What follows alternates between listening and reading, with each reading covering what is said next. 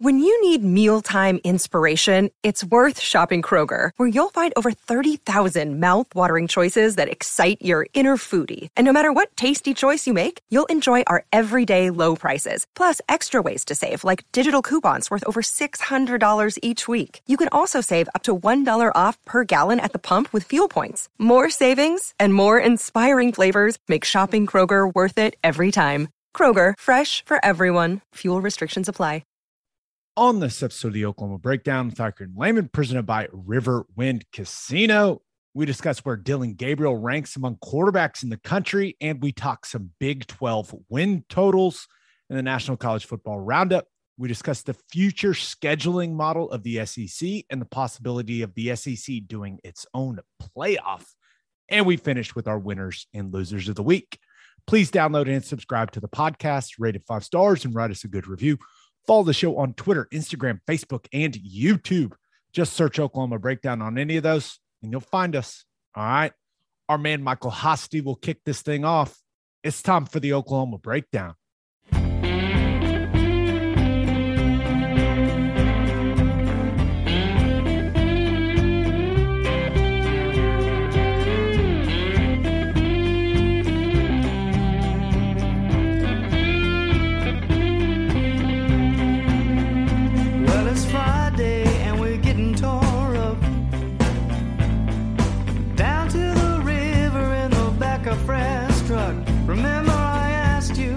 Said it was all right. Go get juice down by the riverbed tonight. So it's late now. It's a beautiful Wednesday, May 25th, and you're listening to the Oklahoma Breakdown with Iker and Lehman, presented by Riverwind Casino. Riverwind is Oklahoma City's premier casino experience. There are so many reasons why Riverwind is consistently voted OKC's #1 casino, but it all starts with their amazing variety of gaming thrills and excitement. Riverwind's beautiful award-winning environment plays host to more than 2,800 of the latest electronic games with a huge selection of table games, including blackjack match, roulette, and Teddy's favorite, craps.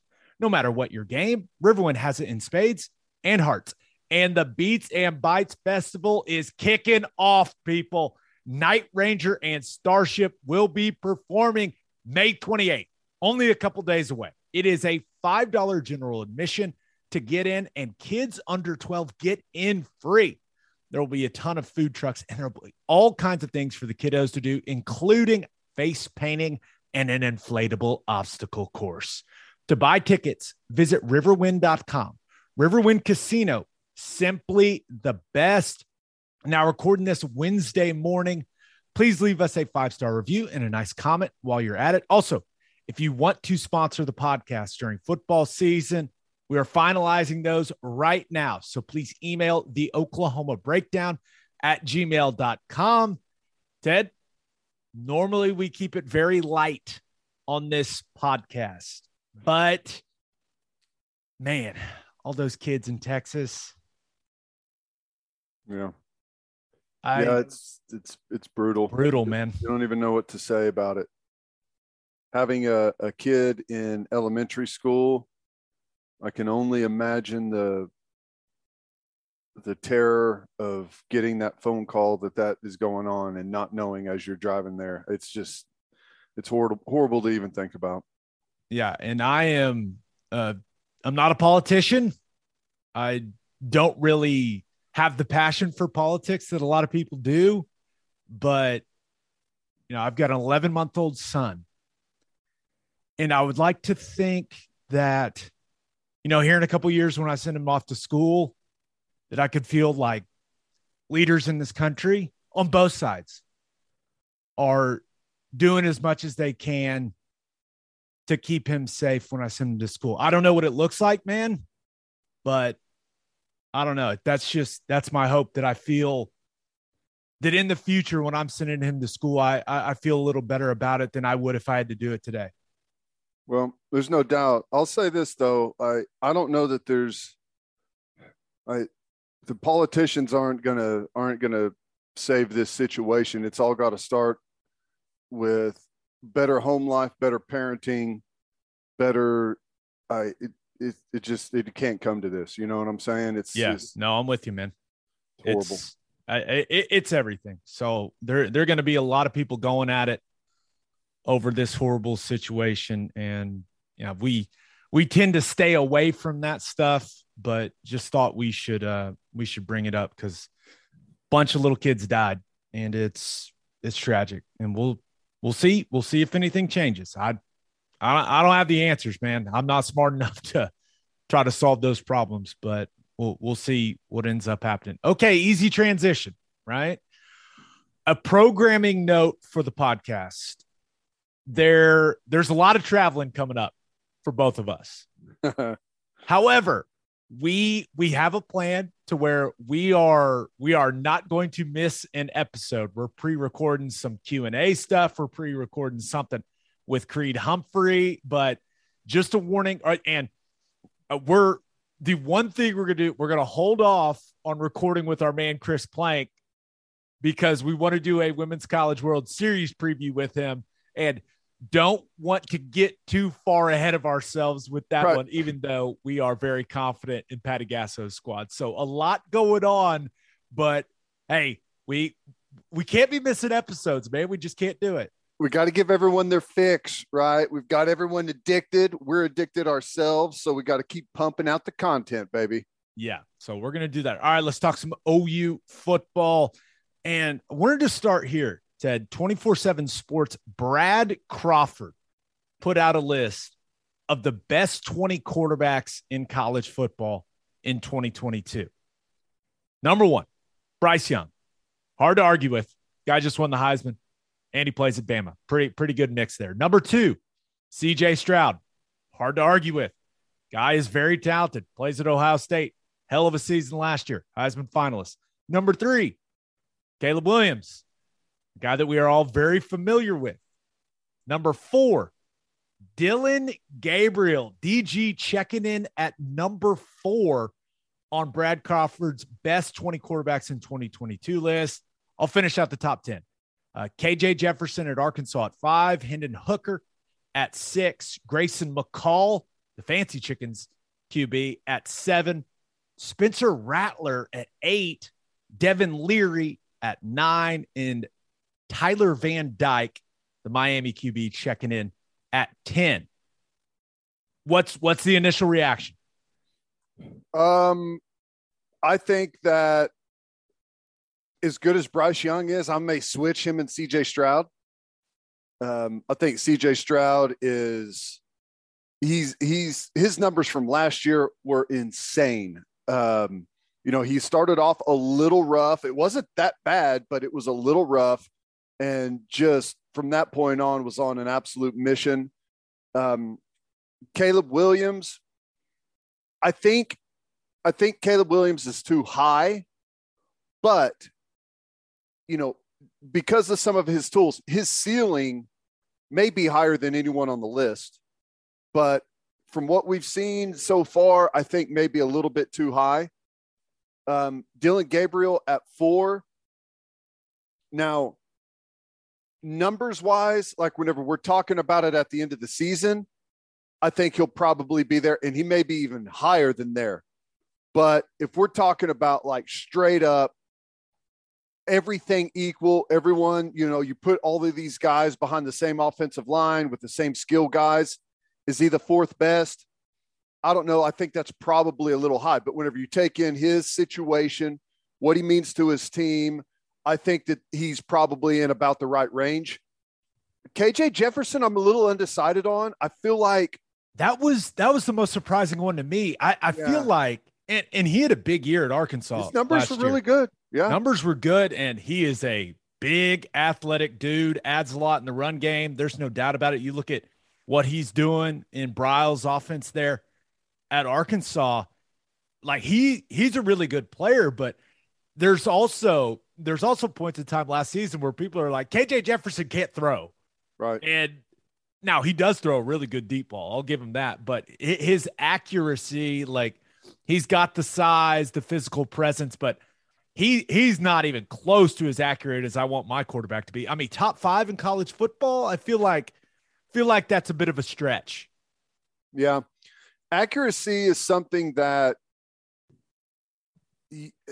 Mike Leach has a great quote on it. I can't even begin to start on it. It's like a 3-minute long speech on it. It has something to do with if a kid can throw a rock and hit a stop sign. But it's not something that typically you may be able to improve it a little bit, but it's one of those things that you either have or you don't have. So you know who has ruined that? Josh Allen from the Buffalo Bills. That's a good point. No. I'm not trying to make the point you think I'm trying to make. He's like the one guy that, for whatever reason, has been able to get way more accurate as an NFL quarterback. Yeah. And it's a credit to him.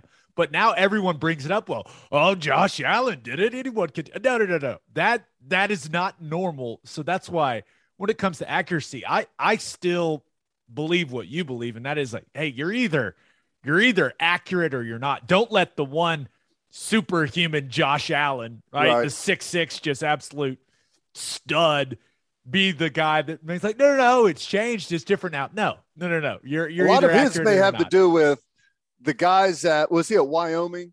The guys at Wyoming may not have been able to pull in those 90-mile-an-hour fastballs like the guys in the NFL can. But Hendon Hooker was the least talked about quarterback with what he pulled off last year. Fantastic numbers. He's like a 72% completion guy, was like, 34, 35 touchdowns to 3 interceptions, adds quite a bit in the running game. He's going to have a big year, and a lot of people are going to come real familiar with him. Grayson McCall, Spencer Rattler, kind of the rest of the guys on this list. It's going to be hard, I think, to really make a bunch of waves compared to the other well-known guys at the big schools. But obviously all these guys really good quarterbacks. And I think Spencer Rattler, he may be one of the more accurate guys on the entire list. He's got great throwing capabilities, little less in the athletic department as a dual threat guy, but great arm talent. Yeah. And I think we're all so interested to see how it goes for Spencer Rattler at South Carolina. I know I am. And we're all rooting for the guy, but going to be the system, after talking to Shane Beamer a while back, like the system, it's a little more pro style, a little different than what he was running at OU under Lincoln Riley. So I'm very interested to see how it goes for Rattler. And then one of my other thoughts was, how many people know that Devin Leary plays at NC State? Not a lot. The diehards, right?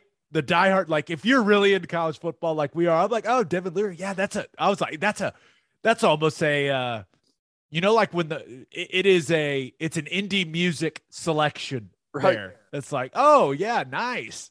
Yeah. NC State and Wake Forest, whenever you scroll through the top 25, it's like, wait, what's going on here?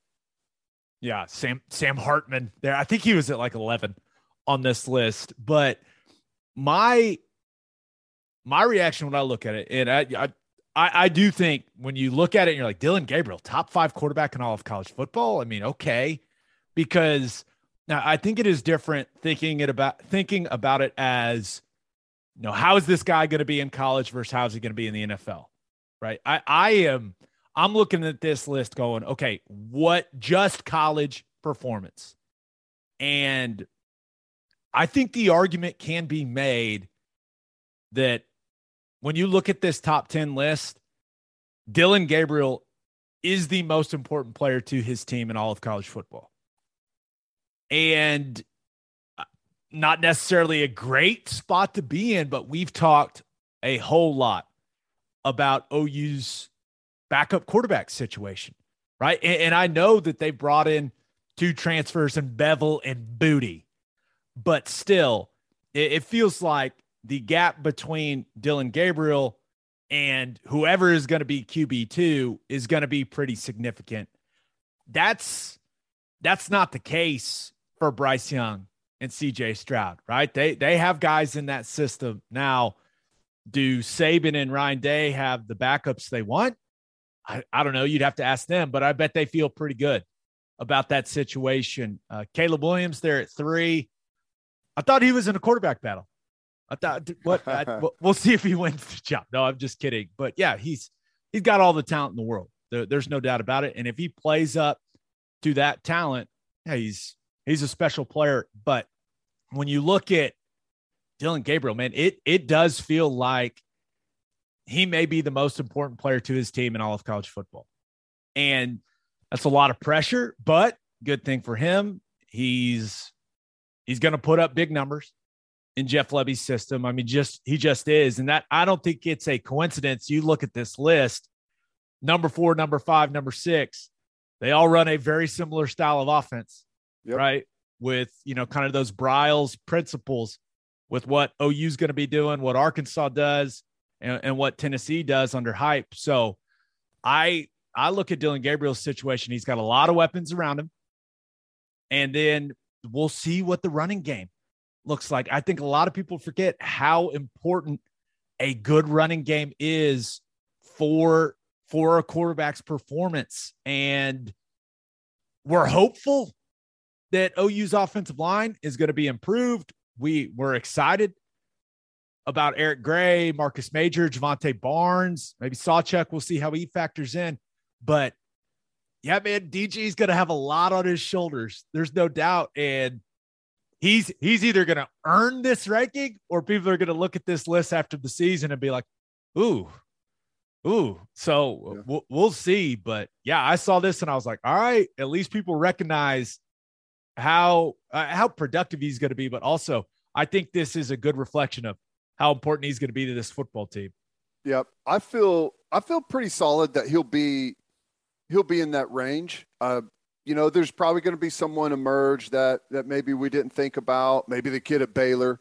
But tell me what you think. We don't have to spend much time on this, but I feel like Dillon Gabriel is going to have a better offensive line than we had last year, a better wide receiver core than we had last year, a better tight end group, and a better – I don't want to minimize Kennedy Brooks.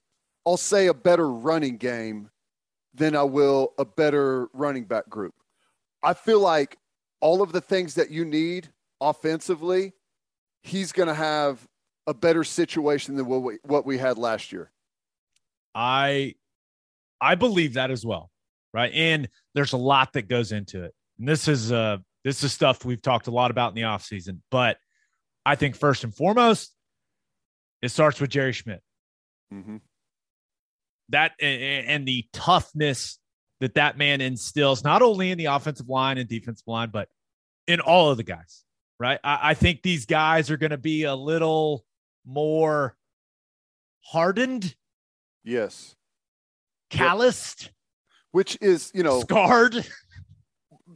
Offense always starts with the run game. And that right there is exactly how you create a brutal, physical, punishing run game that wears your opponent down.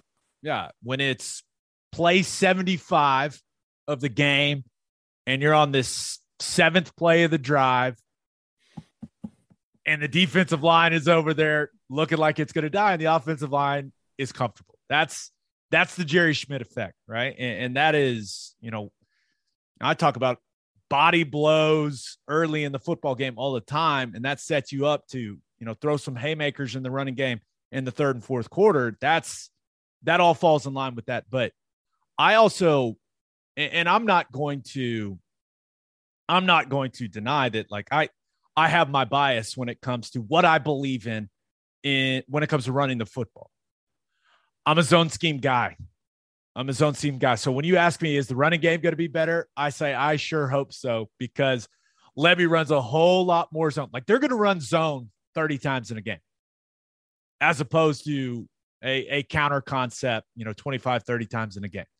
And I just, at my core, believe that is a better approach in the running game. So we'll see, right? We'll see what the numbers are. We'll see how the offensive line plays. But yeah, I think that Dillon Gabriel is walking into a really good situation. Also, you got to factor in, like, this team, it's it's not going to have the pressure that it had walking into the season last year. Right? I mean, you look at people were picking them to win the national title heading into last season, and you don't have that. I think that is, that matters. But yeah, between Schmitty and BV and the mentality change, I'd be really surprised if things aren't better just all around. Like, I'm not sure they have as good of players as they did last year, right? You lose all those guys on defense, but I expect them to be a better team. Yeah. Look at I just pulled up last year's college football rushing numbers. And it's interesting. You were just talking about Tennessee, Arkansas, and Oklahoma all having similar systems. Arkansas was the number 7 rushing team in the country, 227 yards a game. Tennessee was number 11, 217. Ole Miss was number 12, 216. No, both of them 217. So all of them 217 and above with that system. And Oklahoma last year all the way back at 187 yards a game. Another day is here, and you're ready for it. What to wear? Check. Breakfast, lunch, and dinner? Check. Planning for what's next and how to save for it? That's where Bank of America can help. For your financial to-dos, Bank of America has experts ready to help get you closer to your goals. Get started at one of our local financial centers or 24/7 in our mobile banking app. Find a location near you at bankofamerica.com/talktous. What would you like the power to do? Mobile banking requires downloading the app and is only available for select devices. Message and data rates may apply. Bank of America NA, member FDIC. Yeah, so I know a lot of people hear, the Briles-style offense, and they think, oh, you're throwing it all around. You're getting those wide splits at wide receiver. One of the reasons you get those wide splits is to run the football, right? It makes a defense declare, or it allows you to see what coverage they're in better, right? When you get that wide split, like, it's hard to disguise as a secondary or, those backers, like, what they're doing when it comes to being the apex player and all that stuff. Like, it's really hard to describe when things are that spread out. And if you get 2 high safety looks, you just hand the ball off, man. I mean, it's not rocket science. This is how it works. So I'm with you. Also, a couple notable guys on that top 20 quarterbacks list. Quinn Ewers checking in at 18 and Jackson Dart checking in at 19. I thought that both of those were interesting. And how about this?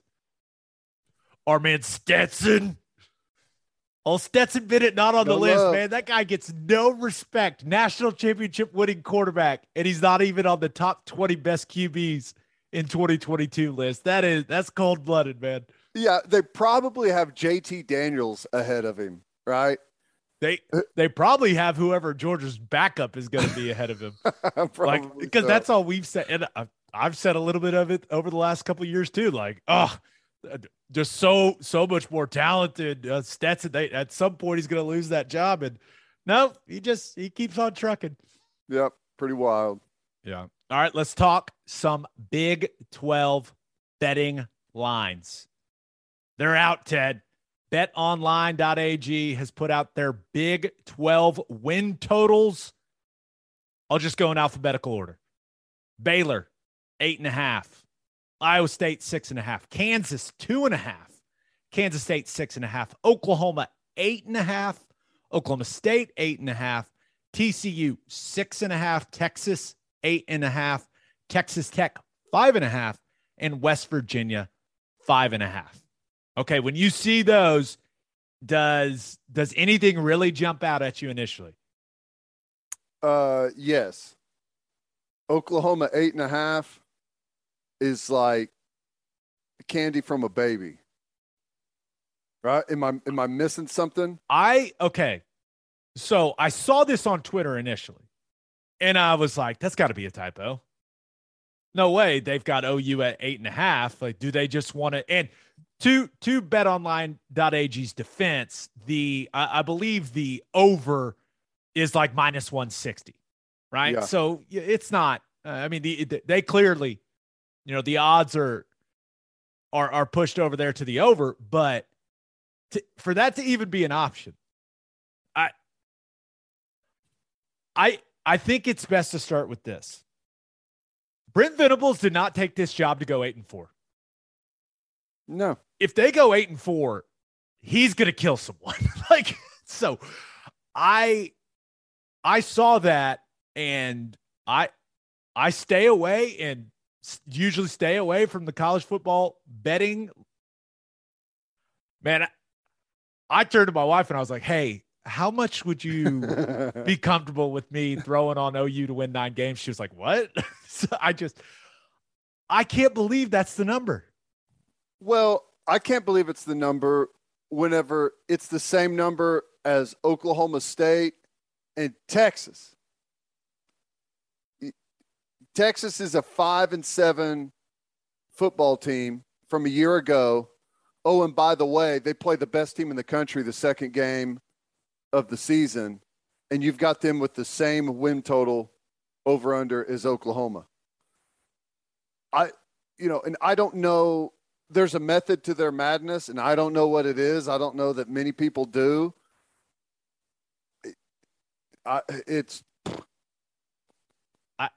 I'm with you, right? But just I wonder if they think that Oklahoma's in the SEC already. A lot of new faces, right? You got a new offensive system, new defensive system. We understand. We've talked about all of the change, right? But OU still has better players than pretty much everyone in the conference. And when you look at, that win total being 8.5 for the Sooners in the last 22 years, OU's only had 8 wins, an 8-win season 3 times. 3? Yeah. 3 times. 2005, 8-4. 2014, 8-5. It's probably because a really good center graduated the year before and they just couldn't handle the loss. And then 2020, they were 9-2. 2014, 8-5. So is that? Yeah, that's 3 times. 2005, 2009, and 2014. All 8-win seasons. Yeah. But that's 3 years out of the last 22 seasons since 2000. Yeah. I mean, so history and statistics are on your side if you're taking the over. Yes. And history and statistics definitely on your side, but so is all of the things that you need to forecast this team moving forward. I don't know what this team is going to be come November. They're going to be way better than they are when they start the year. I think this is because of some new schemes and some new guys. I think it's going to take a while before they start playing their best football. They're not going to look like a semifinal type of team probably in the first 3-4 weeks, but I think they'll round into that. And I think this team, if things come together like I expect, I think they've got a chance to be a 1-loss Big 12 champion and make a semifinal. You don't say that about a team that you've got an 8.5 win total on. No, I'm with you. And you look at some of these other ones, like Oklahoma State at 8.5. You look at their non-conference, Central Michigan, Arizona State, and then they get Arkansas Pine Bluff. So 2-1 maybe in the non-con, maybe 1-2 if things go really poorly. 3-0 should be 3-0. Should be 3-0, right? Should be a 3-0 football team before they even get started. Yeah, and these win totals are all regular season win totals. So I think that Oklahoma State line is really interesting because basically it says, hey, do you think that they will win 6 Big 12 games? Do you think they'll go 6-3 in the Big 12? I don't know, man. I mean, they lost so much on that defense, and you think about the different style they're going to have to play, we assume, and the more that it's going to put on Spencer Sanders to play well, I don't know, but one that's really interesting is Kansas 2.5, right? Because in the non-con, they've got Tennessee Tech, Houston, and Duke. Not easy for them. I am assuming they're going to roll Tennessee Tech. I think they can beat Duke. Now, I'm not going to put any of my own money on Kansas football. Just that I have a strict policy not to do that. But it could be as simple as, do you think Lance Leipold can get that team to win a Big 12 game? Here's the thing. You got to Tennessee Tech, you give them the win. Texas, you give them the win. Duke, can they the swing game is Duke. Can they beat Duke? Oh, Texas, you give them the win. That's awesome. That one's interesting. Iowa State, I know that they were one of the most disappointing teams in the country last year. They were the most disappointing team in the country for me in all of college football last season. Agree.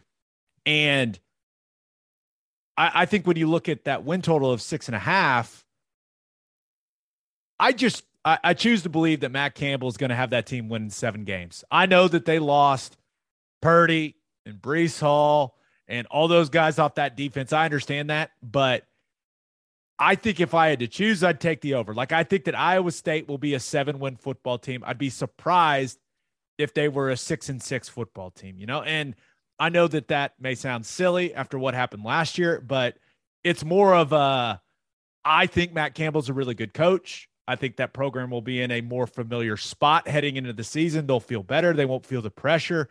Yeah. I still don't think they're going to beat Iowa, right? Because they're at Iowa, but they've also got like Southeast Missouri and Ohio in their non-conference. So that's 2 wins there.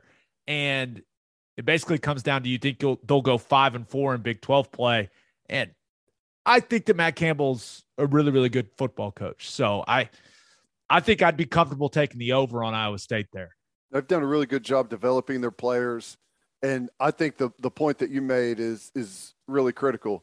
They're back where they feel comfortable, right? With no one giving them a lot of attention, kind of dismissing them a little bit, not spending the entire offseason dedicated to figuring out what the hell it is that Iowa State's doing so well.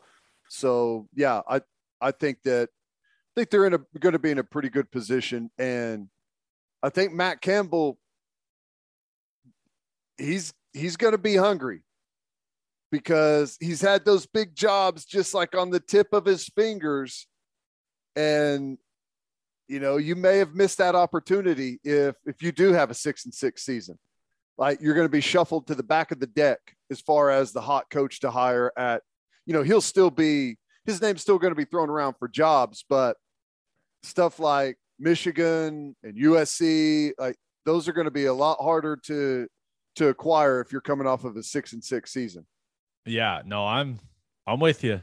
And I'm not exactly a Hunter Deckers believer. I guess that's who their quarterback is going to be, that big lefty, but they will be more comfortable. One other one, TCU, right? And I think that I get this sense that some TCU fans are just like, oh, Sonny Dykes he's coming to save everything, right? He's going to fix it. Gary Patterson, he was too old. He'd been there too long. Sonny's going to come in and fix it. Man, you look at the last 3 years for TCU, 5-7, 6-4, 5-7. And their win total 6.5.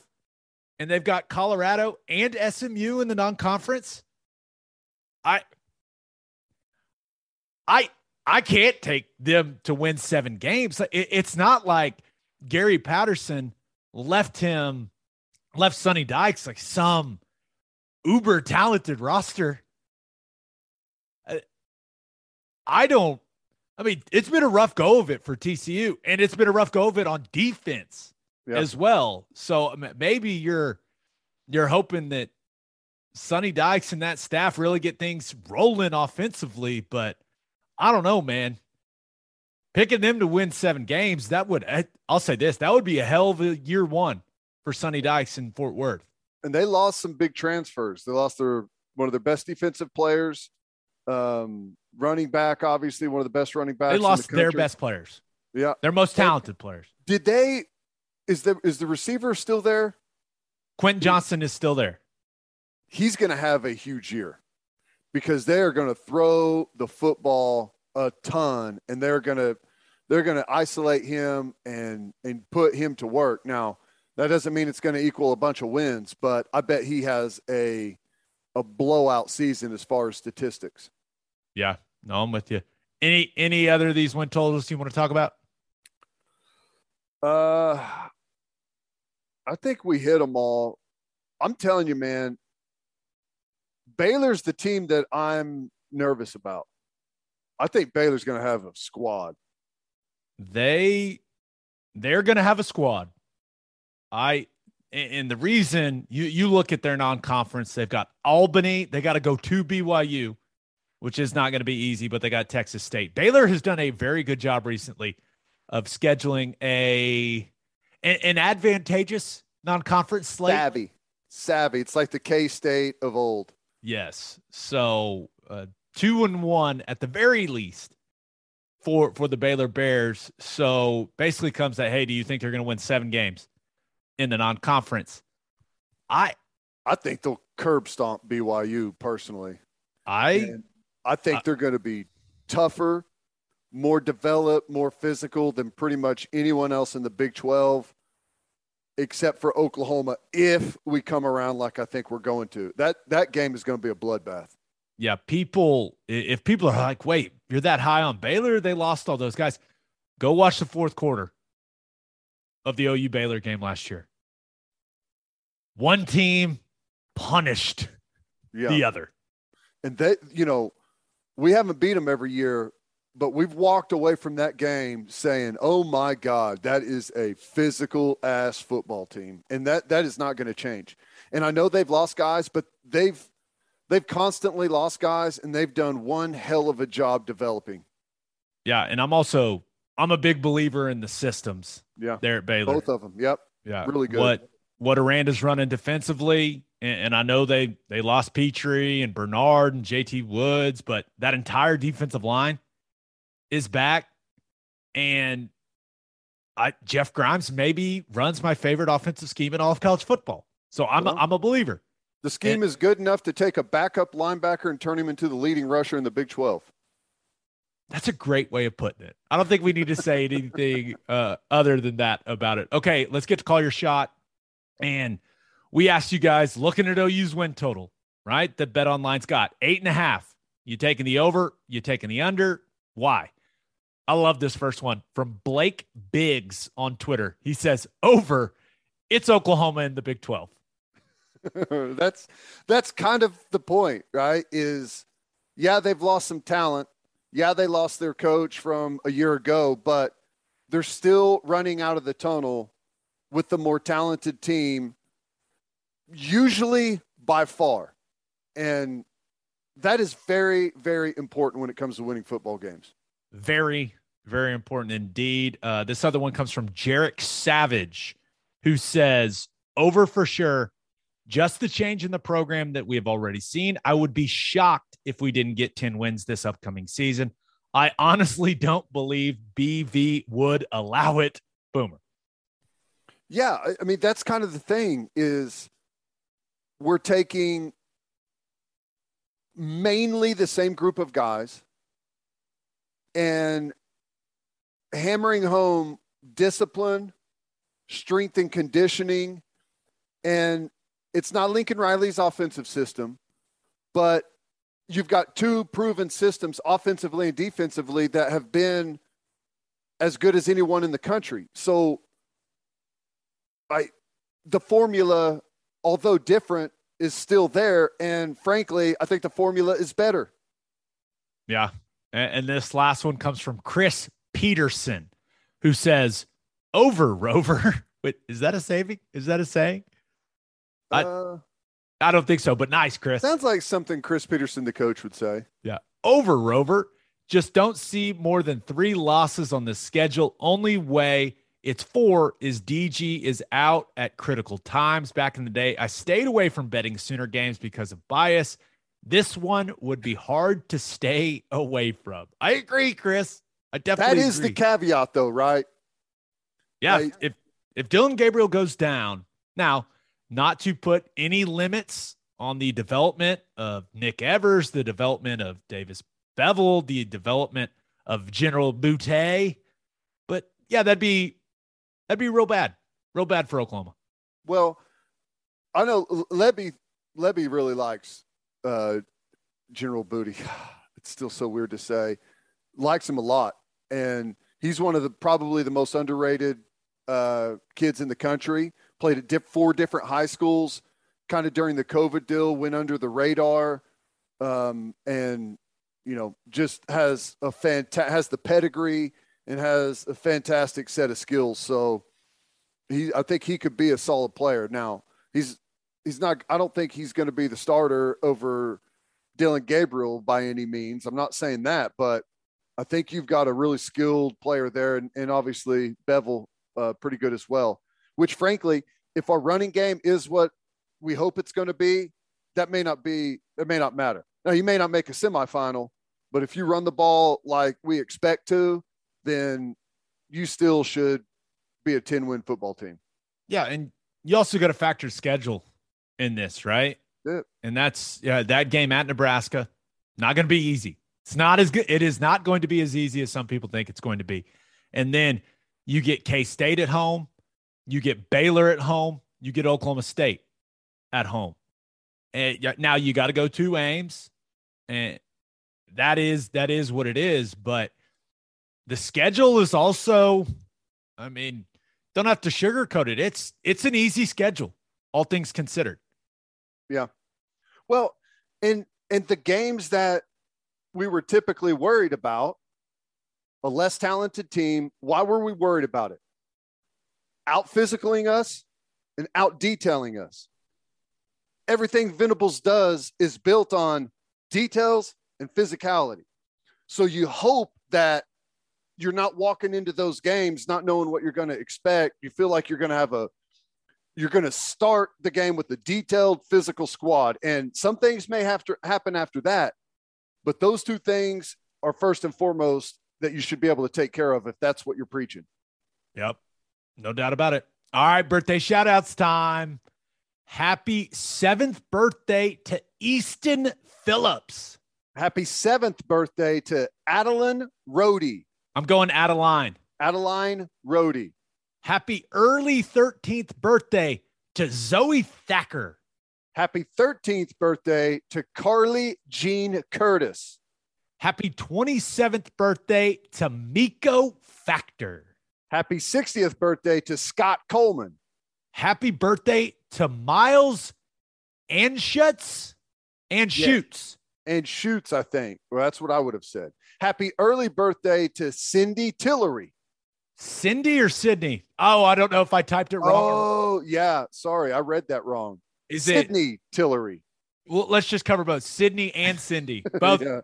Miss Tillery, happy birthday. Happy retirement to Lisa Johnson after 33 years of teaching. Congratulations to Megan and Corey on the birth of Cade William Caskey.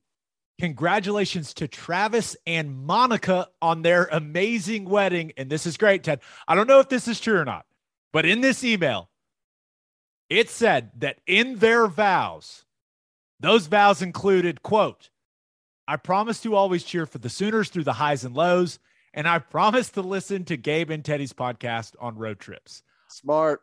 That's not good. Sure if that's true, but if it is, that's amazing. And that will keep a marriage together better than anything right there, listening to the podcast. Yes. The Oklahoma Breakdown is keeping marriages strong. It's what we're here for, people. And a shout out to Caitlin Christofferson for being such a loyal listener. We appreciate it. All right. There's a lot going on in the SEC that will affect OU in the future. But first, the only place to stop when you're road tripping is Love's Travel Stops. Love's has over 600 locations in 41 states, offering 24-hour access to clean and safe places. Whatever your road trip needs are, Love's has it. Fuel, fresh food, all the snacks and drinks, including my favorite, yes, Java Amore. That coffee is fantastic. Love's also has you covered if you forget your phone charger or headphones. They've expanded their mobile to-go zone so you can grab any of that stuff there. Make sure you download the Loves Connect app for exclusive offers from today's most popular brands. The Loves Connect app also includes a route planner and store locator. When you see that red neon heart on the highway, stop in and say hi at Loves Travel Stops. For a full list of what Loves has to offer, visit loves.com. And Opolis Clothing is the exclusive home for all of our Oklahoma Breakdown merchandise. If you want to live your life in buttery, soft comfort, go to opolisclothing.com. That's OPOLIS clothing.com and use our promo code TED, TED, for 10% off your entire order. Still get a discount on all the OU and OKC Thunder gear as well. That's opolisclothing.com. Use promo code TED for 10% off. Buttery soft and 10% off. And make sure you send your kids to Bishop McGinnis Catholic High School. Bishop McGinnis Catholic High School has a long tradition of educational excellence. With a 12-to-1 student-to-teacher ratio, no student is overlooked. Bishop McGinnis's college prep curriculum offers 22 AP courses. There are numerous clubs and organizations for students to join. And as a proud member of the OSSAA, there are 14 sports offered. If you want to provide the best possible educational and spiritual development for your children, contact Bishop McGinnis Catholic High School or visit bmchs.org. Financial aid is available. Okay, SEC spring meetings coming up in Destin, Florida. I know everyone is probably just hoping that Jimbo and Saban fist fight, and I get it, but there's actually some important stuff that is going to be discussed there that will affect OU once they get into the Southeastern Conference. And, of course, it's always Ross Dellinger on this, man. That guy, we got to get to know him before OU gets to the SEC. I mean, that dude is dialed in. But he put out an article in Sports Illustrated about the future of SEC scheduling. And clearly, OU and Texas will make the SEC a 16-team conference. And it sounds like they are down to 2 scheduling models once OU and Texas get into the league. Number 1, 1+7, meaning 1 permanent opponent and 7 rotating opponents, giving you 8 SEC games. The second option, 3+6, meaning 3 permanent opponents. That's not easy to say. 3+6, 3 permanent opponents and 6 rotating opponents, which would give you 9 SEC games. Ted, I feel like I know where both of us are going to fall on this issue, but are there any reasons why you think someone should look at the 1+7 model and go, yeah, that's the model we all want. Yeah, that's the one. Here's the thing. I want 9 conference games, not 8. I would prefer of the 2. I wish it was 1+8. That's what I wish it was. Now, 1+7, obviously Oklahoma would be locked in with Texas, and you'd have 7 random opponents. I'd be fine with that. But it all goes back to the same thing for me. I want even scheduling. And I don't trust that you're going to get even scheduling at all. I know that's what Sankey is saying. I know that's what they've talked about. But they could do that right now. Whenever they say that's what we want to get to, well, get to it right now. That's my hang up on both of these is, are we going to get the even scheduling like we're being told? And I don't trust it. I hear you. So there's an interesting part of Dellinger's article where he talks about once OU and Texas are there, there's a pretty clear line between the top 8 and the bottom 8 in the league. So basically you look at the top 8 and OU and Texas would be in that top 8 with how big of brands they are. But the other 6 would be Bama, LSU, Auburn, A&M, Georgia, and Florida, while the bottom 8 would be Tennessee, South Carolina, Arkansas, Kentucky, Vanderbilt, Ole Miss, Mississippi State, and Missouri. And the compromise, right, to get the bottom 8 on board for the 9 conference games would be, if you're one of the bottom 8 teams, your permanent opponents, you would only have one of the top 8 teams as your permanent opponent.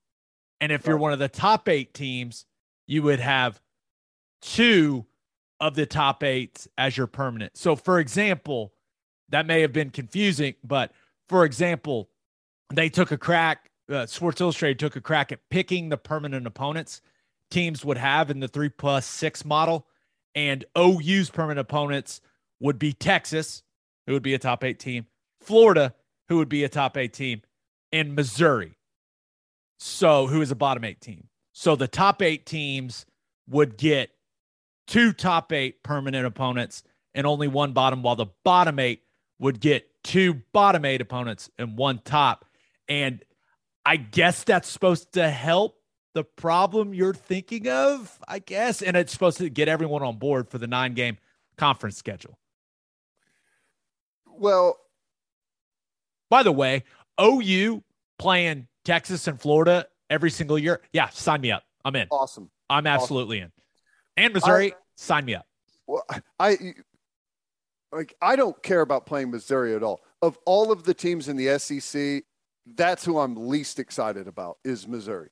Which is good, because you would hope that that'd be a consistent win for the Sooners, right? That doesn't hurt anything.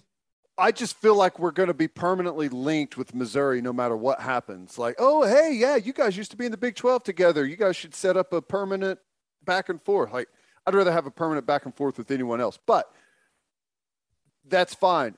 My question is, what does permanent mean? Because Tennessee, like most of the teams right now in the bottom 8 are better than Texas. Most of them, right? Solid percentage of them. So when you lock into your 3 permanent opponents, is that 3 years? Is that 10 years?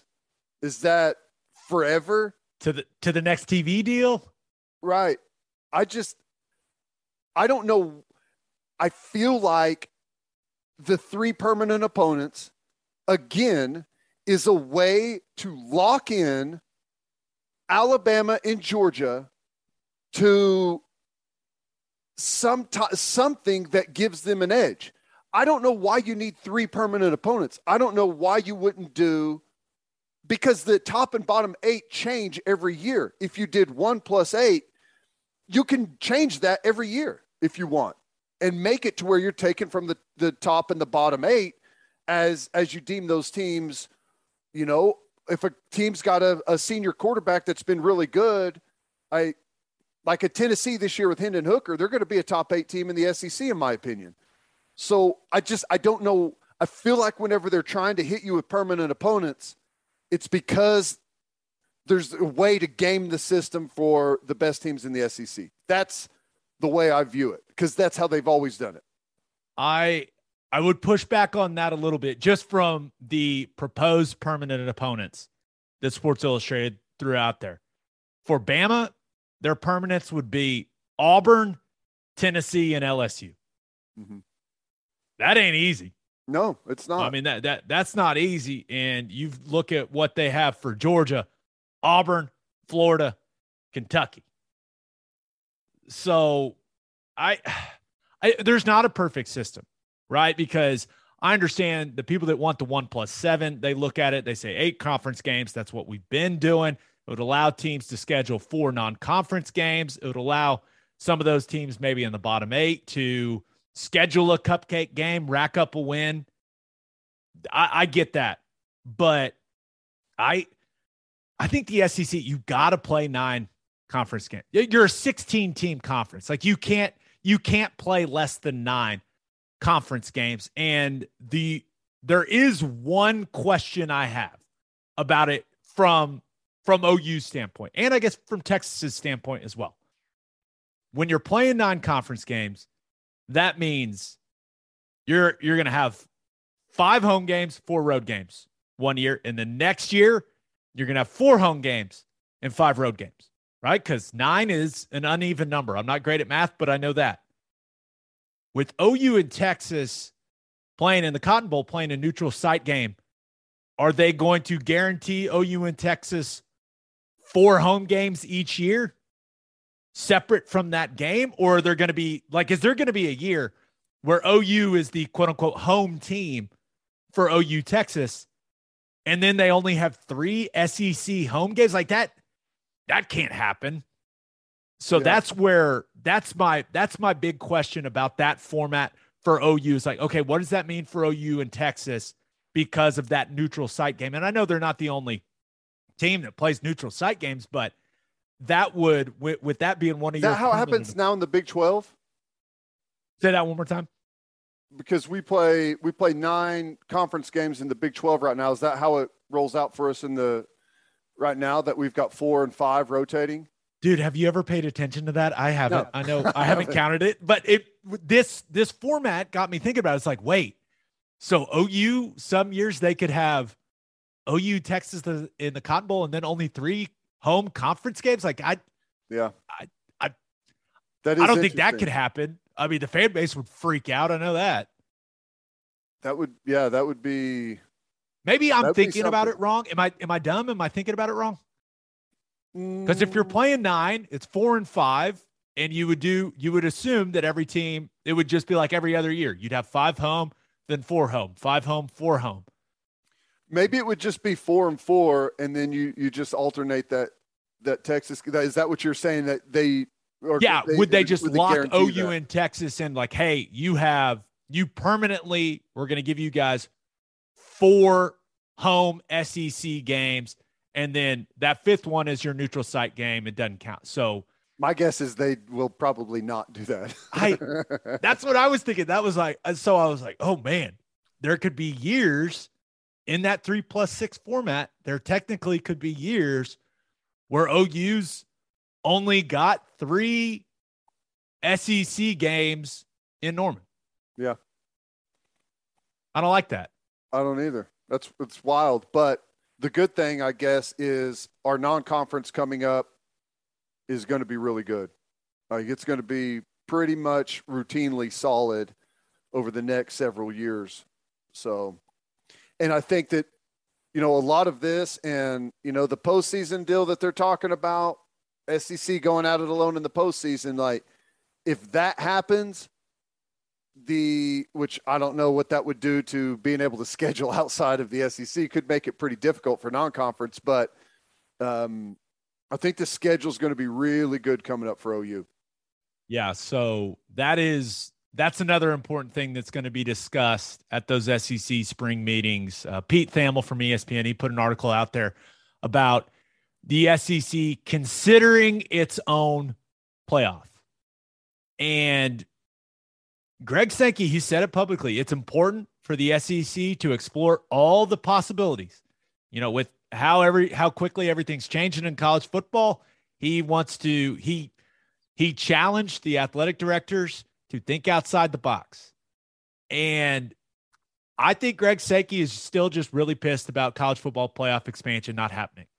And it's kind of funny because him getting OU and Texas to the SEC is the reason the whole thing fell apart. We all know what it is, even though everyone won't say it. So it's kind of funny that he's mad about it when he caused it. But he felt like the SEC was really sacrificing, right, to expand the playoff.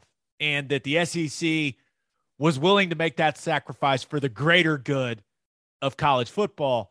And Jim Phillips and Kevin Warren and George Kliavkov, they didn't play ball.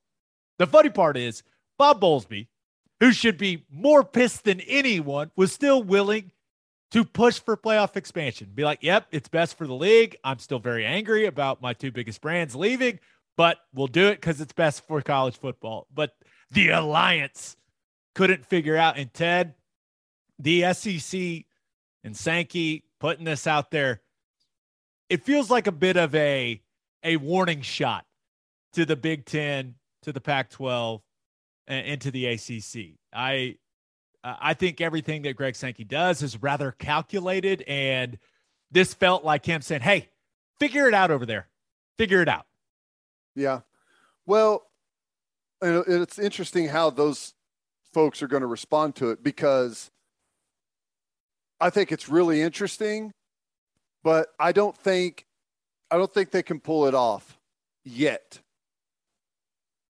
If you think about it right now, OU and Texas going to the SEC gives you 16 really solid schools. You've got, obviously, some are still way better than the others, but if you did a self-contained playoff that didn't have Notre Dame, Clemson, Ohio State, Michigan, USC, Oregon, Penn State, Wisconsin, Florida State, Miami, Iowa, like those are big brands, not every year, but good schools that need to be a part of the system. So I find it hard to believe that you could do it without those type of schools and call it, a national championship or whatever. But if you could pull, I feel like the ACC is the weakest. If you got Notre Dame, Clemson, Florida State, Miami, and you're at 20 teams, now you're talking about a self-contained playoff that, in my opinion, would have a ton of legitimacy. Now, I know the ACC's media rights deal is forever, essentially. Till 2036, if my memory serves me correctly. I will say this, though. The SEC, they are absolutely married to ESPN. Right. You know who the ACC TV deal is with? That's right. And I know that there's no way that they want that until 2035. ESPN, if there's more money to be made, which there is, I don't think they would want to be locked into that. Like right now, it's good to lock it in to that system because you probably beat the ACC over the head with it, and they were just happy to sign anything. But if you have the ability to do something like Notre Dame is obviously the freaking square peg, like it always is, but if you could pull off something like that, now all of a sudden a self-contained playoff all looks really interesting. I will say, I don't think Greg Sankey wants that. I really don't. I agree. He's a smart guy. He understands how important it is, not only that the other schools are involved and that you have that ecosystem of college football, but that the SEC remains important to those other fan bases, right? Because of the possibilities of, playing them in bowl games, playing them in the playoff, playing them in the non-conference. Like that's one of the things that makes college football great is even when you're going to play them the next year, you're looking at it like, okay, what's Auburn got this year? There is that aspect to college football, and he doesn't want that to go away. I think he's just looking at it going, those three guys really pissed me off.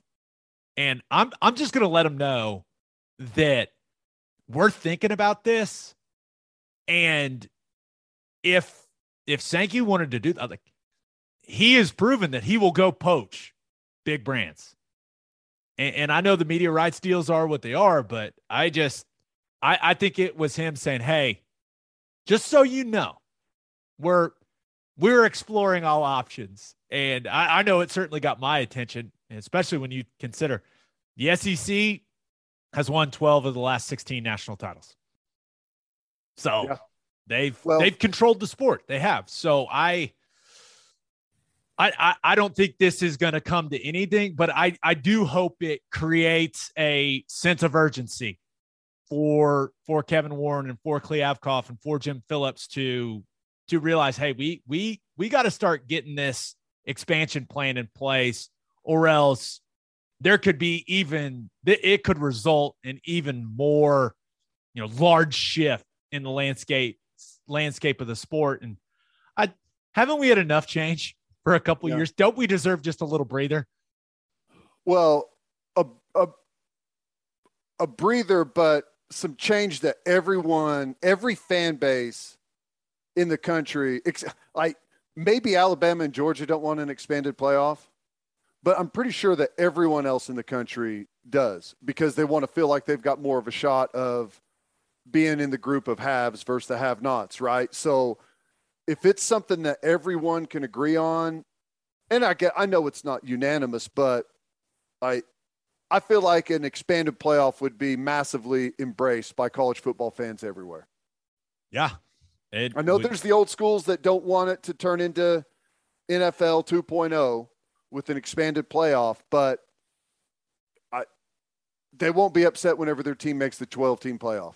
They'll be thrilled. It will be exhilarating, especially when it's a team that no one would expect to make the 12-team playoff. Like you look at last year, Pitt. Yep. I mean, Pitt would have been in any 12-team playoff that there would be, and that just doesn't happen very often for a school like that. That will happen often for, teams in the 8 to 12 range there when it comes to the seeding in a 12-team playoff, and that'll be awesome. That'll be fun. And I know people are like, "Well, I love the regular season mattering." It's going to matter still. I don't understand it either. For a decade to wrap my head around that argument, and I still cannot do it. We're just dumb football players. We don't understand this high level of thinking. The way it helps is if, for the love of God, if they would do this, it would be the greatest thing ever. The first round is at the home stadium. Can you imagine hosting a playoff game in Norman? How awesome that would be. Or even going on a road playoff game in Columbus or Notre Dame, wherever it is. The atmosphere would be so crazy. It would be incredible, which is why I know it won't happen. I know. That's why that's one of the things I hate about college football. You don't have your win or go home games are always neutral site. It's weird. That's why the NFL playoffs are awesome, right? I went to the AFC Championship game, and Kansas City ended up losing. It sucked, but that place, it was insane. Yeah, and that is, I want that for us, Ted. I know it. I want that for us. And just one last thought on all this. I was doing Big 12 radio this week, and we were talking about this SEC, 9 games versus 8 games when it comes to the future scheduling. And it made me think about the future of the Big 12. And I want to make this clear. Like, OU and Texas are going to leave. We're going to start talking a lot more SEC on here. We're probably not going to talk much Big 12, but you and I will always be Big 12 guys.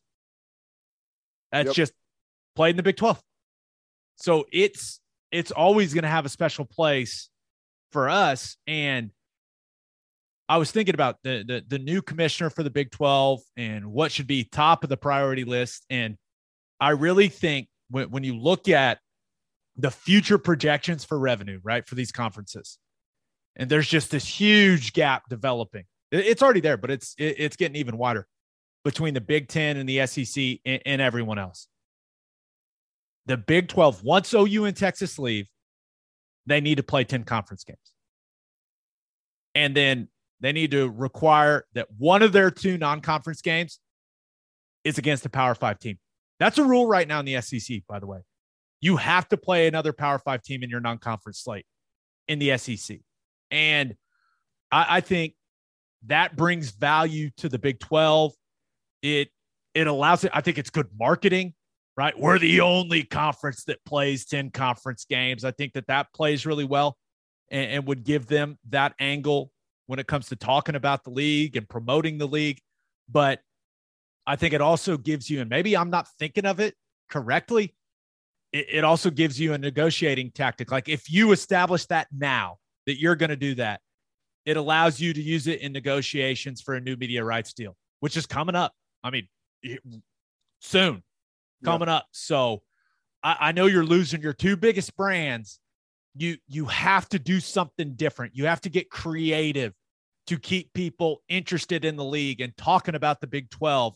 And I think that would be a good place to start. And maybe I'm not thinking of the consequences of doing that, but I thought it was a good idea. I thought that was something the Big 12 should do.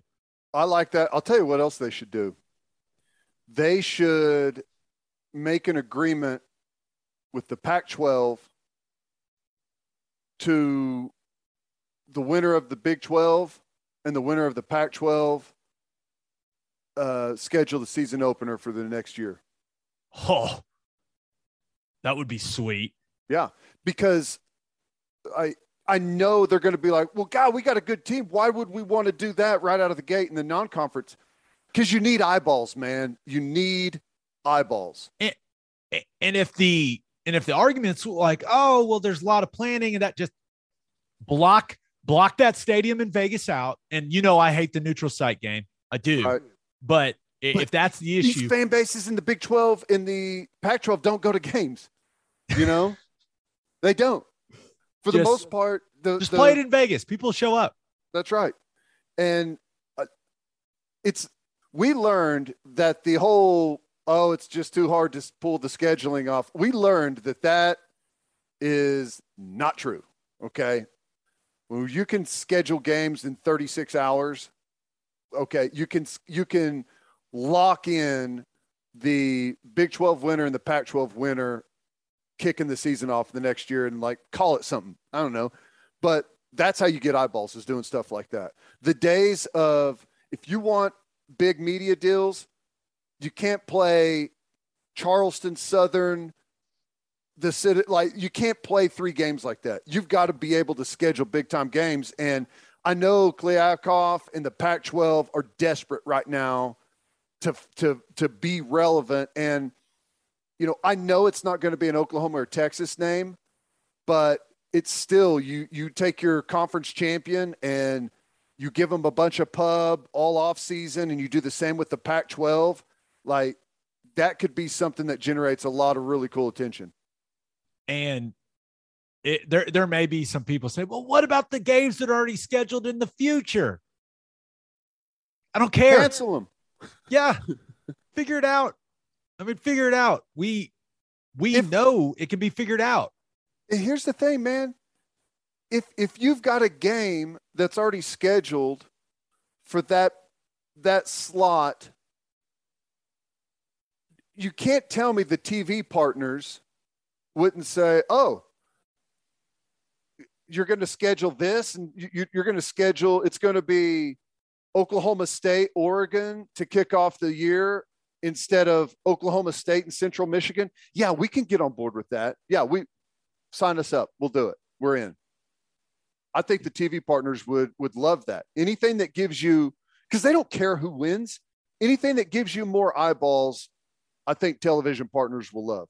Here's a perfect example, because maybe you're a fan of a Big 12 team and you hear this and you go, no, I just, 10 Big 12 games and a Power 5 team. That seems like a lot. If you're an Iowa State fan, right?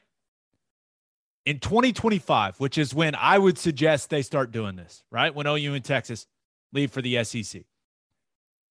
Iowa State opens with South Dakota. If I'm an Iowa State fan, I would much rather see Iowa State play another Big 12 game than watch them play South Dakota. And I know they play Iowa. I know they play Iowa every year. They're going to continue to do that, I would assume. Yeah, it'll be a tough schedule. But tell the coaches you'll be bringing in more TV money so you can pay them more money. Deal with it. It's the same way I feel about the SEC thing, right? More SEC games is good. More Big 12 games, good. So I don't know. It was just a thought. Just a thought I had to get out there, Ted. Nope, I love it. And, I also think that, you played you played Florida State in an early season non-conference game, right? Correct. Played Notre Dame twice. Was Notre Dame in 13? Was it early? No, it was a little later. Okay. It was in Because I was know in October, 2012 wasn't it? was 2012 was like in November. That was awesome. Yeah, Or it was maybe awesome. it was late October. But what I was going to say is like if you schedule big non-conference opponents instead of the non-power 5 schools and the easy wins, like it changes the way your football team prepares throughout the summer. Like if you know you're going to play a top 10 Florida State team on the road, it's constantly pounded in your head throughout the summer that you better be ready.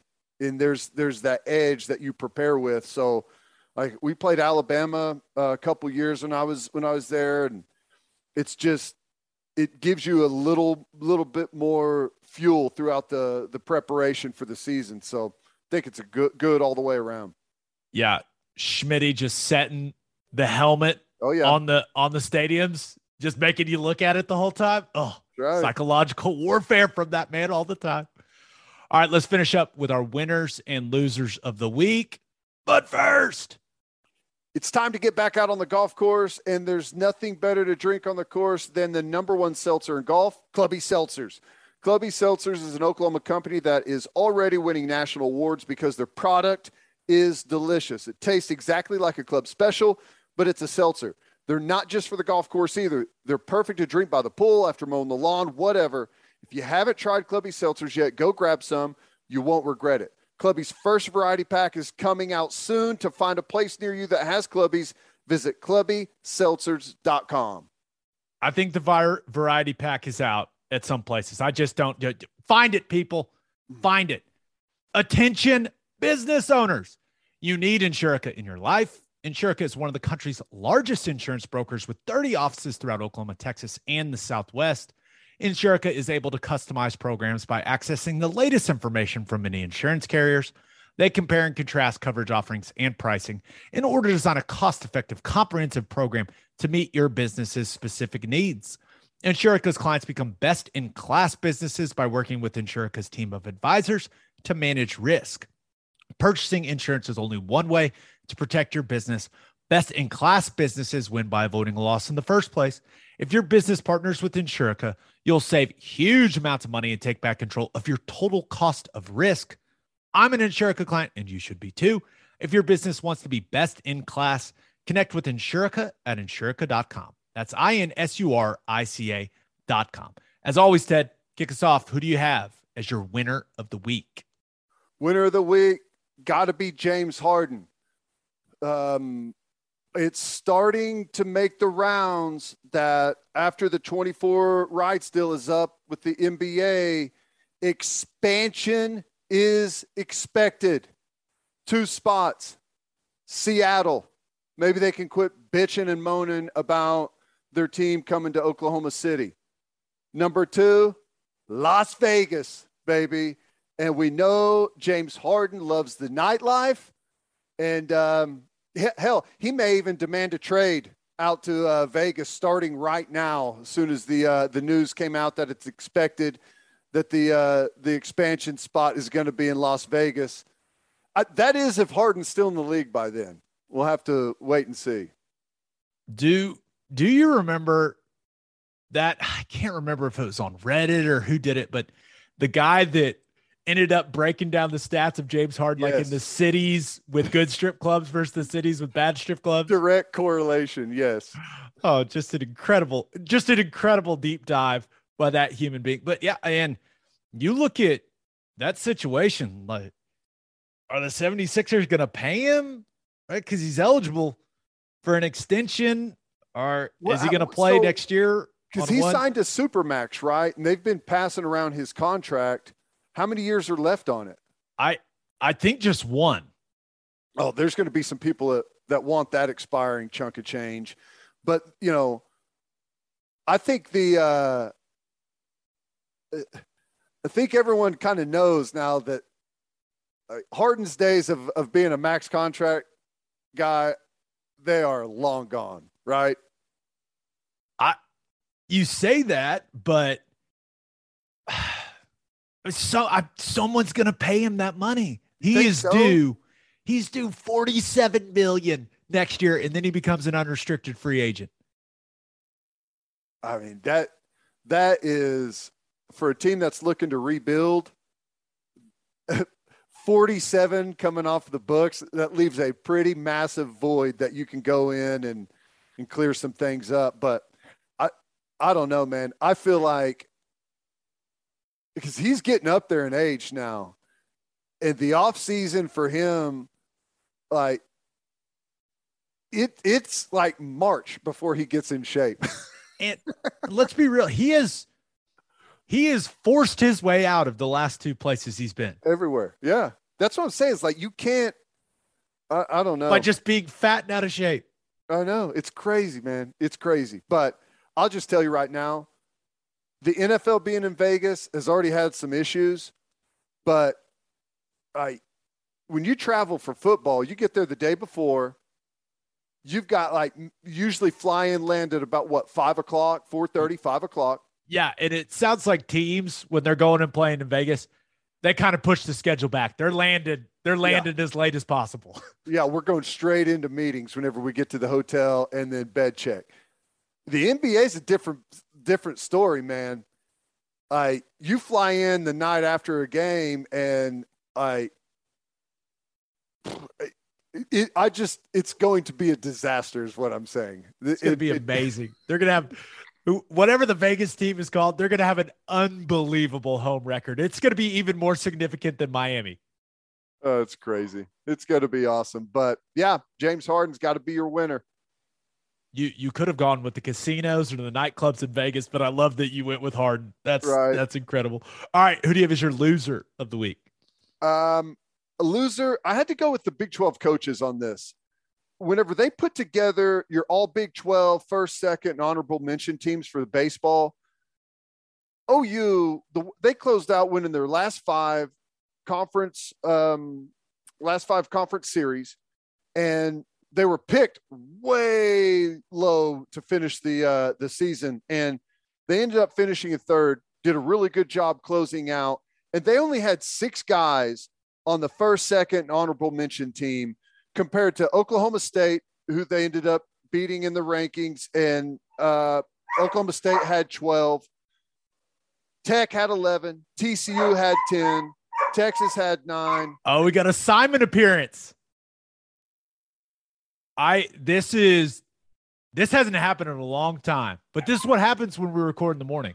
Well, I'm home alone and there's another dog in the yard. Hang on a second. Okay. Well, we're going to do, Ted is going to take a brief break, but as far as the Big 12 baseball stuff, and I think they were actually that technically OU actually finished tied for second and lost the tiebreaker. So that's what made them the 3 seed in the Big 12 tournament.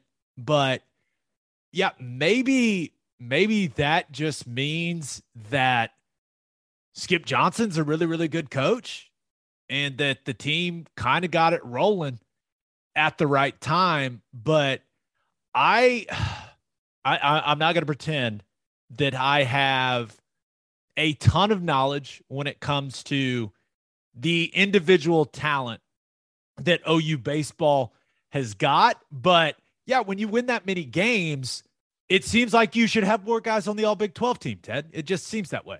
It seems pretty simple. Either that or Skip Johnson should be coach of the year if he's taken a group of ragtags and been able to pull off what they pulled off. And I'm excited. I hope they go in and win that Big 12 tournament. They win 2, maybe 3 games. I think they can host a regional. Yep. Yeah, I'm with you. All right, let's get to my winner and loser. But first, First Fidelity Bank is a full-service financial institution based in Oklahoma with tailored solutions for all your personal and business needs. Checking accounts, saving accounts, home loans, and much more. They do it all. Whether it's online banking from your computer or mobile banking from your phone, everything is stress-free with FFB. Making mobile deposits, paying bills online, and moving money to different accounts could not be easier. First Fidelity Bank provides free ATMs worldwide, making banking convenient wherever you are. They also give back to the community. FFB donates a total of more than $500,000 to local charities and educational foundations. Make your life easier and go bank with First Fidelity Bank. Visit ffb.com for more information. And if you are a whiskey or bourbon drinker, stop what you're doing. Head to your favorite liquor store and buy some Balcones products. You got to grab some of Balcones Lineage Single Malt Whiskey. It was just voted one of the top 20 whiskeys in the world by Whiskey Advocate, and you'll be shocked by how affordable it is. Also, you got to snag some of Balcones Baby Blue Corn Whiskey. It's made from blue corn. That's the fancy corn. And that is why it has won more than 25 awards. Last but certainly not least, you got to go snag some of Balcones Pot Still Bourbon. Its big flavors make it the perfect bourbon to drink year-round. Remember, in 2012, Balcones Single Malt won the Best in Glass competition, beating brands like Johnnie Walker and Macallan, and became the first American distillery ever to win the competition.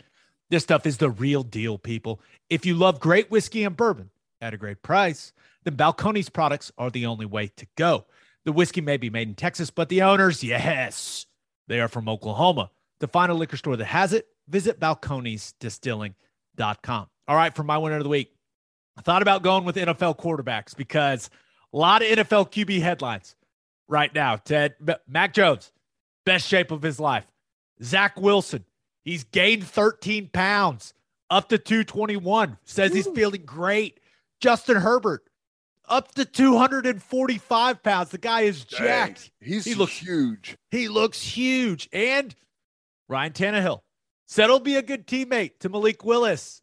People that were outraged by that whole thing, they can calm down now. And hell, Tyreek Hill even told everyone that Tua is very accurate. I mean, just QB headlines left and right. Well, that's all good news.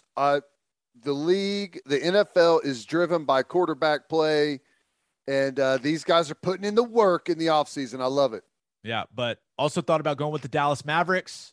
Shot it really well from three and avoided the sweep from the Warriors. Now, the gentleman's sweep is probably coming, but you look at that game. Yeah, Luka had 30. He didn't shoot it particularly well. Most exciting things in that game, number one, the leak in the roof. That was, incredible. And I was very disappointed that they didn't just have a shot of Mark Cuban's face the entire time. That would have been, they showed glimpses of it. I wanted to see the full extended reaction from Mark Cuban. That would have been incredible content. Someone's got it somewhere. That camera, was on him the entire time. It's probably going to come out. That was great. And then the other highlight of that game, I don't even know how he did it. Draymond Green's free throw, just stopping on the back of the rim like that. You couldn't do that if you tried, 5,000 times. There's no way. Pretty good stuff. Pretty impressive. And I'm glad the Mavs pulled it off. They almost blew the lead, but hey, they got out of there. Yeah, the gentleman's sweep is coming. Oh yeah, in San Fran, it's coming. But my winner of the week, Chet Holmgren. NBA Combine was last week in Chicago, and Jonathan Givony from ESPN. I've never known if that's how you say that guy's name or not. I read his stuff all the time. I'm just going to go with Givony. I don't know if that's right, but he had this to say after the NBA Combine. Quote, most NBA teams firmly believe that Jabari Smith is all but assured to become the top pick. Smith, for his part, appears thrilled with that development. So is Chet Holmgren over his looming marriage with the Oklahoma City Thunder, which is also the overwhelming expectation from NBA executives with whom we spoke at the draft combine, end quote.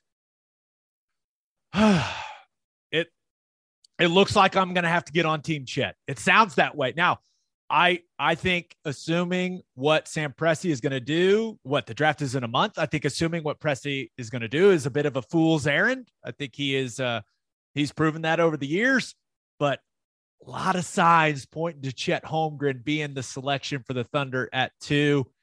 So it sounds like I need to get on the Chet train, right? I've got a month to talk myself into him being a Hall of Fame player. I think I could do it. How do you feel about him right now? Are you just kind of on the fence?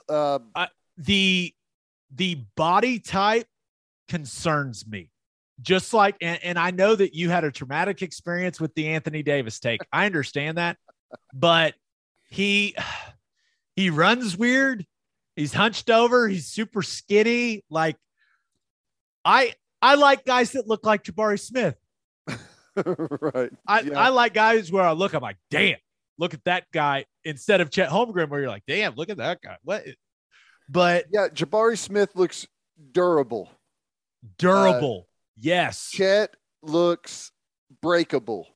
And I know he'll grow up, and he's super young right now, and he'll naturally put on some weight. But it is. What's he listed at height wise? He's like 7 foot. Yeah. I'll say this. I see what a lot of people see, right? When you watch Chet Holmgren, right?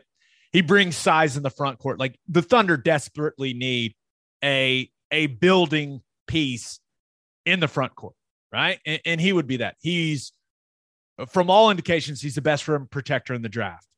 This is a guy, he shot 39% from 3 at Gonzaga. Like the guy can shoot. He's a good passer. Like he's creative offensively. Like he is extremely skilled. But I've also been watching the Miami Heat and Boston Celtics series.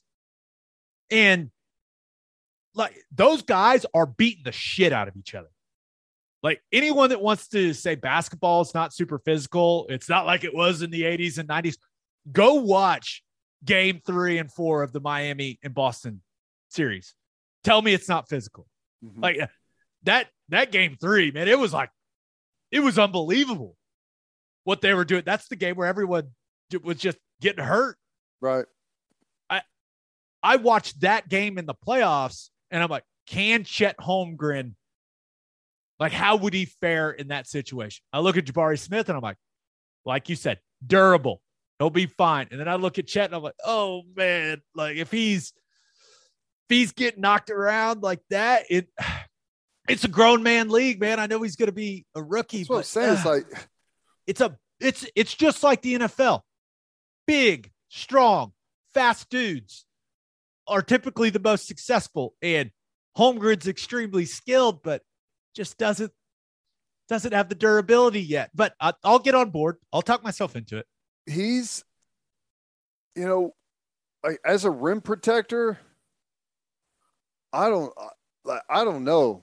You get in the paint with those animals in the NBA. Like, how much you think Steven Adams weighs? He's probably listed at like 260.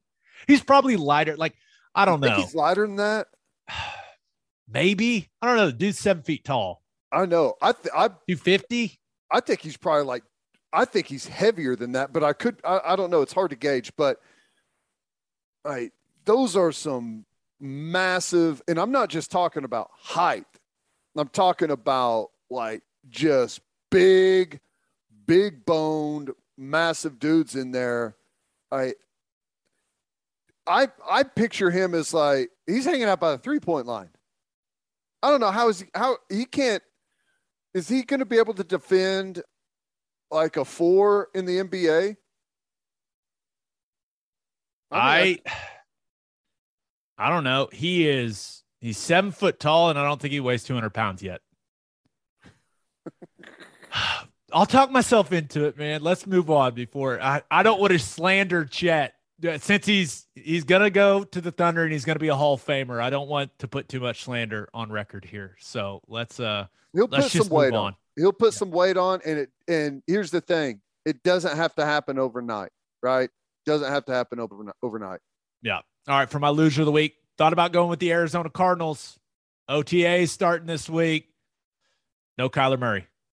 And I know they're voluntary, but not ideal when your franchise quarterback's not there. That's typically a guy you want at those types of things. And we'll see what happens when Arizona's got their mandatory minicamp here June 14th through 16th. But yeah, not an ideal situation for Cliff Kingsbury and the old Arizona Cardinals.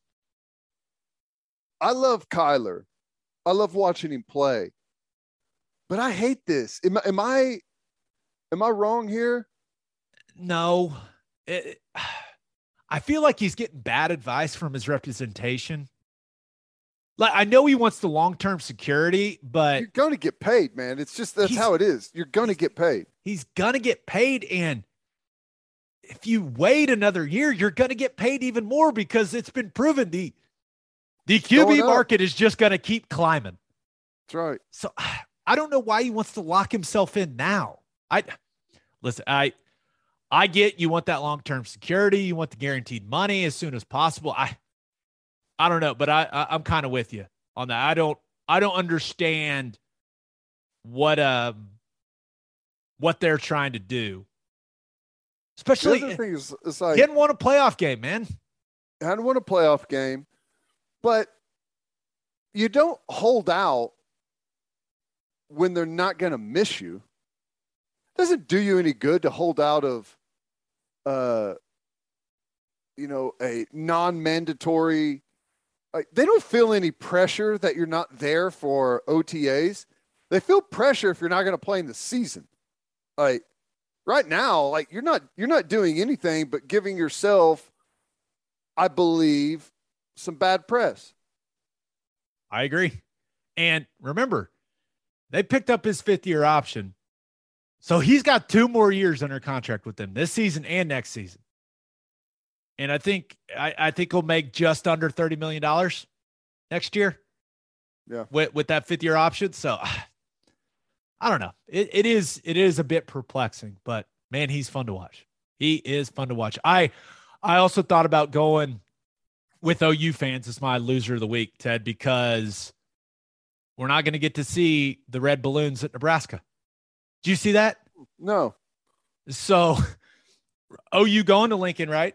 This season, Nebraska's got this tradition, and maybe we didn't want to see it because the tradition is once Nebraska scores its first touchdown at home, they release all of these red balloons, right? Global helium shortage. Dang it. Well, said they need all the helium for the medical school. They can't be wasting it on balloons. I guess it's a supply chain thing. It's also a war in Ukraine thing. So thanks, Putin. Yeah. But it is we're not going to see the red balloon release. I don't really care to see the red balloon release, but I think it would be awesome to have someone spend a ton of time filling up balloons, a ton of money filling up balloons, only to shut them out at home to where they can't release the balloons. That would be awesome. It would be very similar to we bring up the 77-0 game a lot, but those A&M fans didn't get to kiss each other, didn't get to sit down, losers. Yeah. Could you imagine that entire crowd just holding the red balloon like, all right, here we go. It just never happened. Waiting. Hold. Yeah, but global helium shortage, man. Dang it.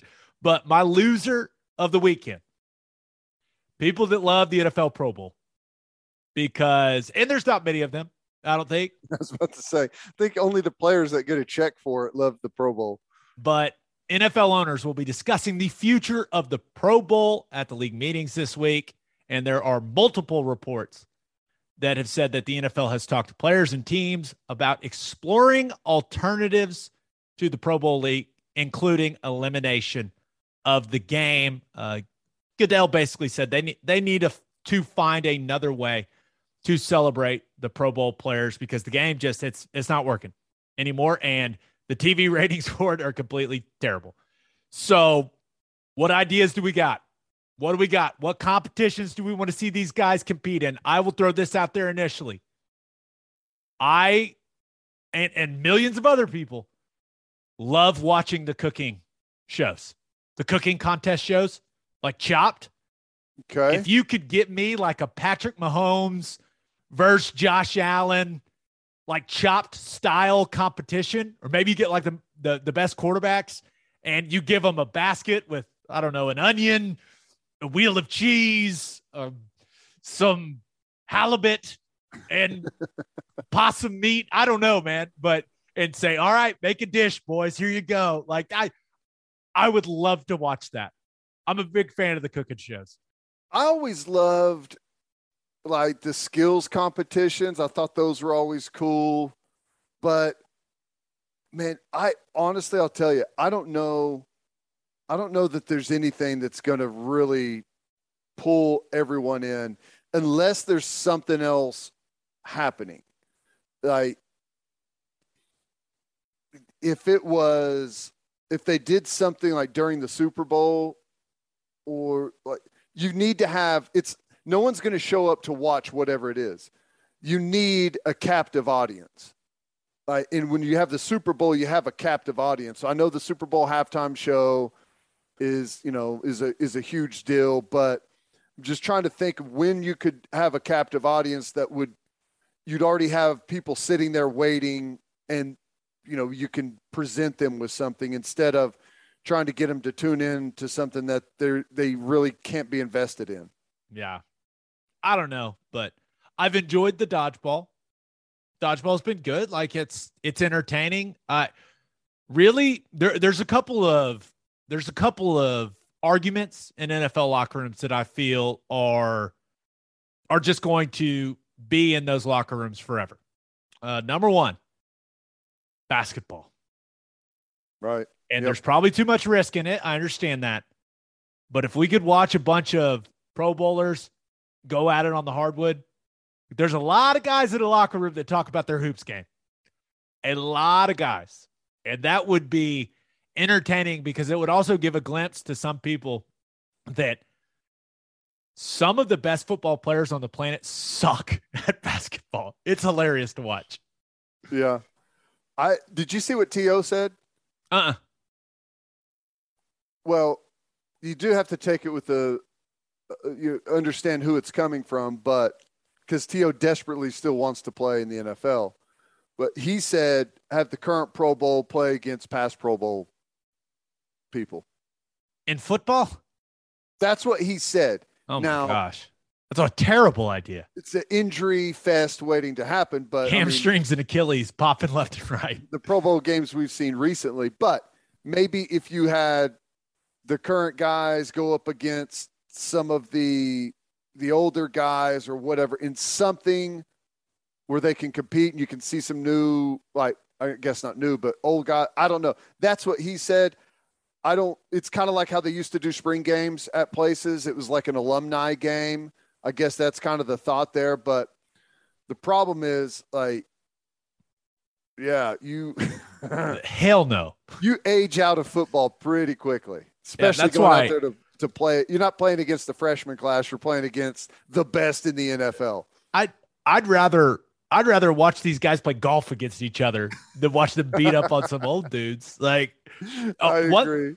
One thing I would, and it's maybe just because I love Family Feud.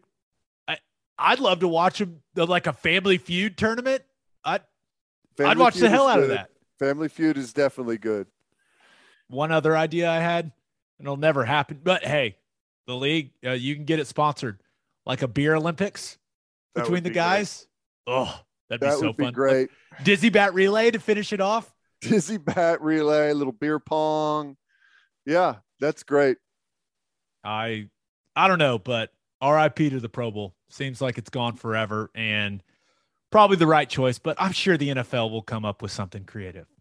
On that note, episode 217 in the books.